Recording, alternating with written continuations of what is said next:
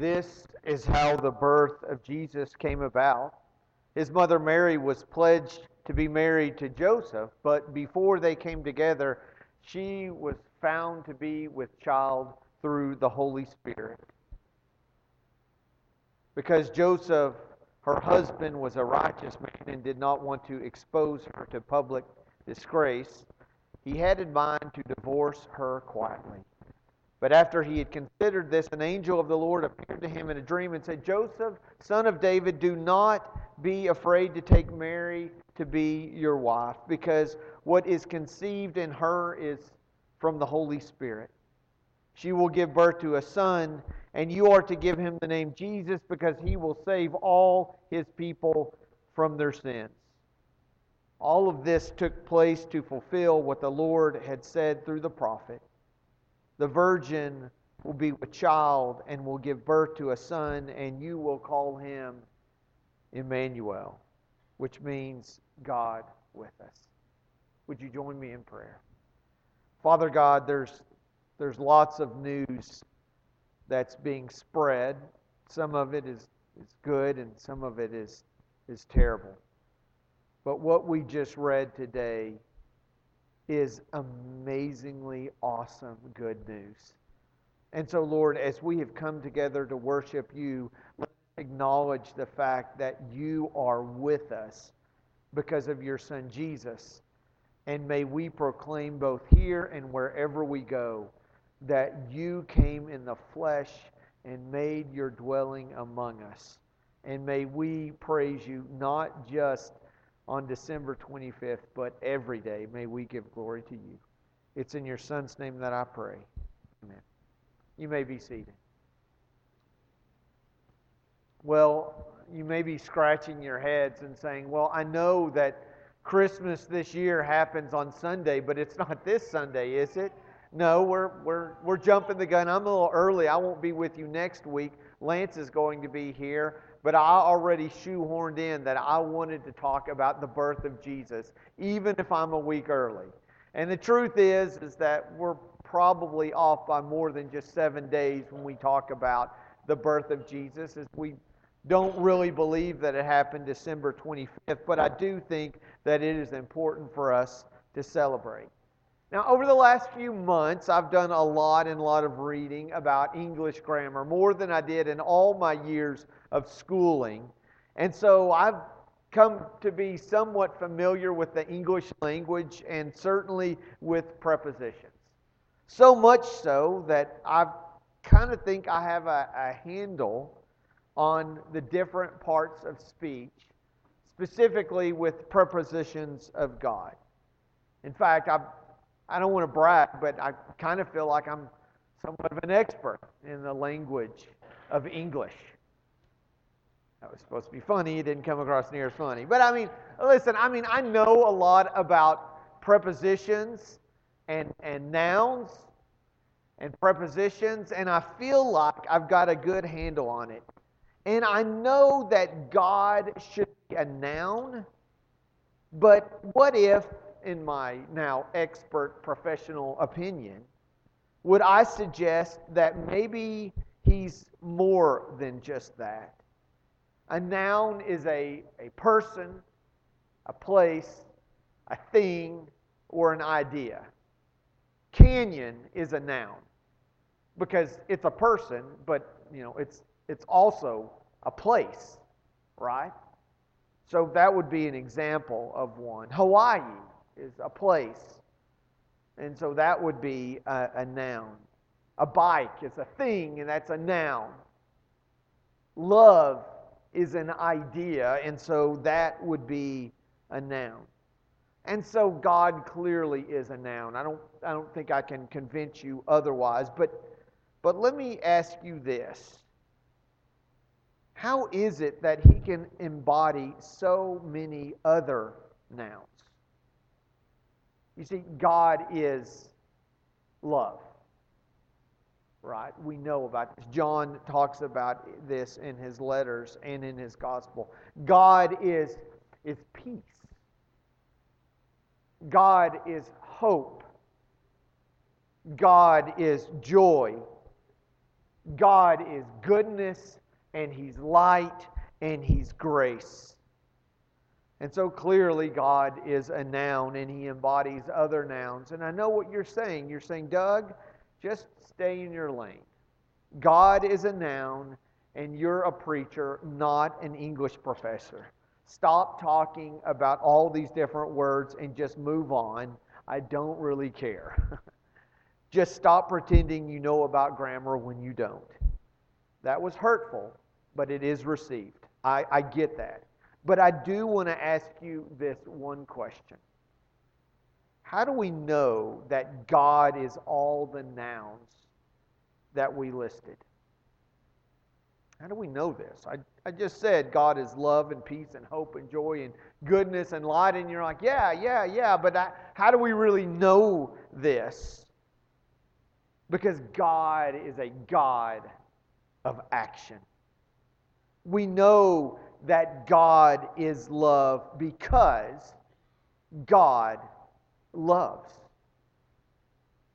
We know that God is hope because God gives hope. We know that God is light because God shines light. We know that God is grace because God shows His grace. You got it figured out, right? God is because God does. God, therefore, at least in my mind, could be a verb because He is a God of action. So real quick, just to make sure your blood is pumping and it's making it all the way up to the brain and working its way throughout the body, let me ask you this. Just a simple question, don't overthink this. How does one become a mountain climber? Don't overthink this. How do you become a mountain climber? What do you have to do? You climb a mountain. Thank you. I was thinking somebody's going to say, well, you got to get boots and you got to get... No, you become a mountain climber when you climb a mountain. If you plan to climb a mountain, that does not make you a mountain climber. Once you climb the mountain, you are a mountain climber. How does one become a business owner? What do they have to do? They have to own a business. How does one become a generous giver? What do they have to do? They have to give generously. How did God become love and peace and hope and joy and goodness and light and grace? How did He become this? He came and He became. And I want to talk about that. But before we do that, we're going to stop for just a minute. I'm going to have a 2-minute video that we're going to show. And I want you to watch and pay special attention to point of view.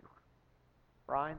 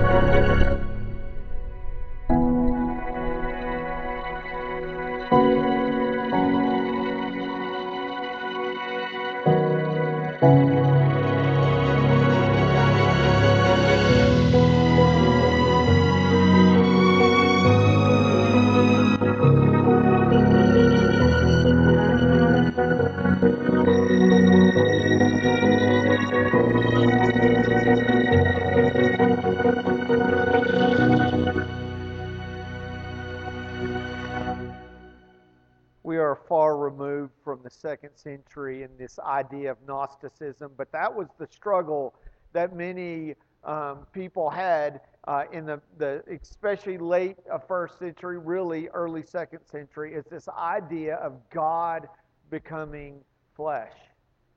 In fact, they said they had such a high view of God because God was perfection and humans were full of evil, that there's no way that these two worlds could come together. So it wasn't this idea of that Jesus was God, it was the idea that God was Jesus. They just couldn't wrap their minds around it. And I think that's why John was so set on beginning the gospel in the way that he did. In fact, it's so different. Now, Mark, he altogether skips the birth account of Jesus. Luke is going to cover it. Matthew, as we already read, covered it. But John is going to start in a different place altogether. He's going to start at what he calls the beginning. And that wasn't the beginning as in Mary and Joseph. It was the very beginning. In fact, he says this in John 1, starting in verse 1. In the beginning was the Word, and the Word was with God, and the Word was God, and the Word became flesh. He was with God in the very beginning. Through Him all things were made, and without Him nothing has been made that was made.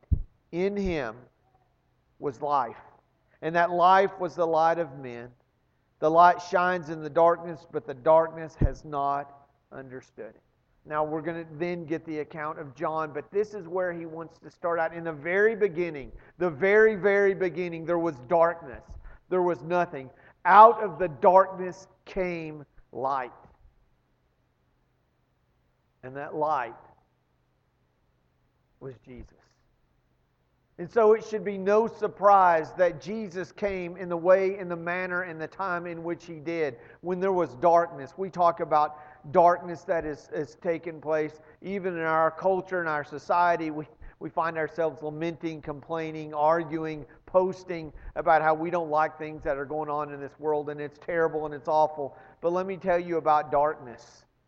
Darkness would come, Jesus would come in such a time of darkness that after the what we would call the president, the leader, would learn of the birth of a child, he would then go on a rampage and murder every child 2 years and younger in that area. Talk about a time of darkness. And so Jesus came within that darkness. In literal darkness, He came at night. That's when God chose to send His Son. That's when He chose to allow His light to shine. But as I watched that video, I just fell in love with the way they chose to present it.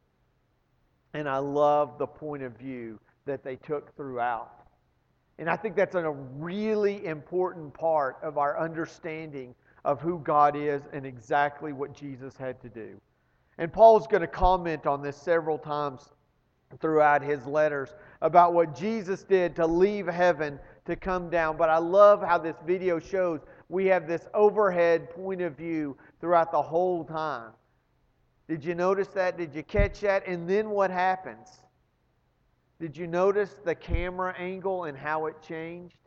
The first minute and a half, it just keeps showing overhead, overhead, overhead.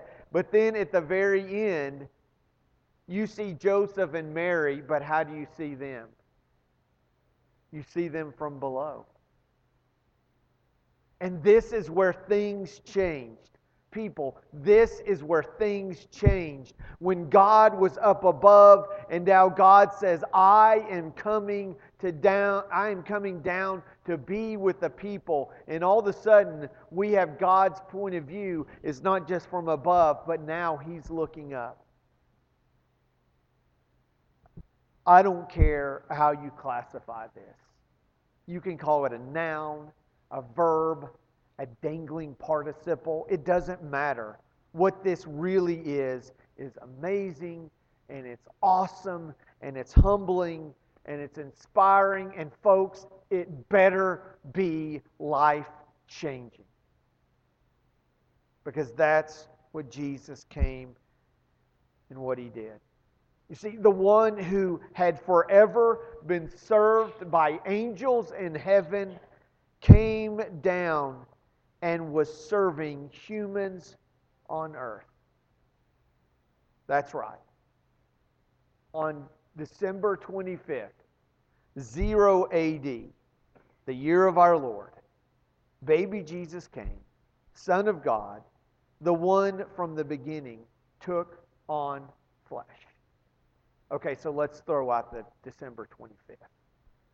December wasn't even a month at that time. They had completely different systems. And now, as we try to count back, we think, well, most likely he came probably around 3 BC. But that's inconsequential. They didn't know that they were counting down to that day. They were awaiting a Messiah, but they had no idea of what would come. Jesus came down and He took on flesh. He took on crying like a baby. He took on stumbling like a toddler. He took on learning like a child and exploring like a preteen. He took on pain and joy. He took on sadness, loneliness. He took on friendship and laughter. He took on eating food and having an upset stomach. He took on splinters in His fingers, stubbing His toes, and smashing His thumb. He took on homesickness and hugs, scratches, and itches. What we deal with every day is what God experienced as He came down and lived life with us and for us. And eventually, He took on guilt. It took a long time to get to that point. Prior to the cross, He had no understanding or feeling of guilt as we understand it. He had never sinned. And then in one moment, He felt the guilt that you feel because He bore the sins that you committed. That was Jesus on the cross. He took on not only the guilt of your sin, but all sin. And He came to die. But first, He lived. I want to stop for just a minute and I want to think about why He came. Jesus came to die. He was born so that He could die.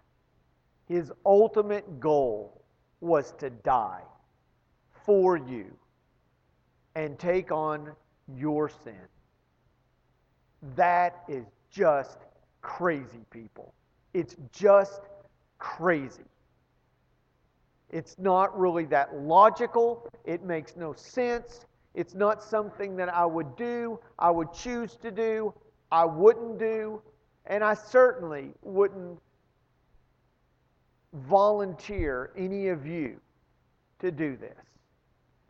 I have 3 children. I love them very much.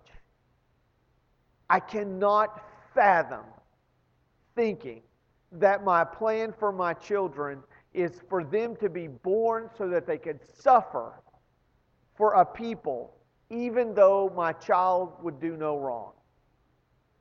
And that the people in which He suffered for would in turn ignore or blaspheme what He did. It just doesn't compute with me. We talk about God being a God of love. And it's one thing to abstractly say, God is love. It's another thing to say, this is the action in which God did to show His love. For your parents, for your friends, your neighbors, for the little child that you've held or that you're holding, that's who God came for. He chose to come. His mission was to come into a world, to give up all that He had. The joy and splendor of heaven, the angels, the singing, and He's going to come down to a filthy, dirty world in the dark of night and to be laid in a manger, a feed trough that would have smelled to a teenage mother who wasn't married. That's how much God loves. And that is the way in which He loves. This is what this week is about. That is what this place is about. The carpet, the bricks, the roof, all of this was constructed. All of this was built so that people could come together and talk about the God who came down. The pews are here so you could come in and you can sit and you can sing about and talk about and give thanks and honor and remember the God who came. This table, what we're going to do in just a few minutes, it's all focused on one thing. The God who came in darkness and in brokenness, and He said, I'm going to come to die. And that's exactly what He did. It's what this life is all about. You were created to honor God and to remember Jesus. A God who came as a child and became a servant to the Father, a king to the people, a savior to the lost, and an example to the saved. That's what Christmas is really all about. I'm not asking that you drag the tree out of the living room and go throw it in the dump. I'm not saying that we get rid of presents or we denounce Santa or we stop doing all the things that we do. I'm not saying that we don't sit around a table or that we decorate our houses. I'm saying that as we do those things, let that tree be a reminder of what Jesus did for us. When you go to put that star on top of that tree, remember the star that shone that dark night that led people to Jesus. We don't worship the stars, but they do remind us of who Jesus is. And so we're not going to worship a tree, but it certainly should remind us of who Jesus is. And so this week, as you go about and you're participating in all the festivities and you're getting ready for folks to come in or you're driving, I just want you to be thinking about what Jesus did and the fact that He came. And He came just for you in your dark night, in your brokenness. And He says, I'm going to take your sin that's just wearing you down, and I'm going to take your guilt, and I'm going to take your loneliness, and I'm going to take your lack of hope, and I'm going to take all of that, and instead I'm going to give you joy and hope and a future because I'm going to die for you. But first, I want you to watch me live. Because when you see how I live, then you'll know how to live and how to love other people. And so let us consider that this morning as we join together in song and we sing. Please stand with me this morning.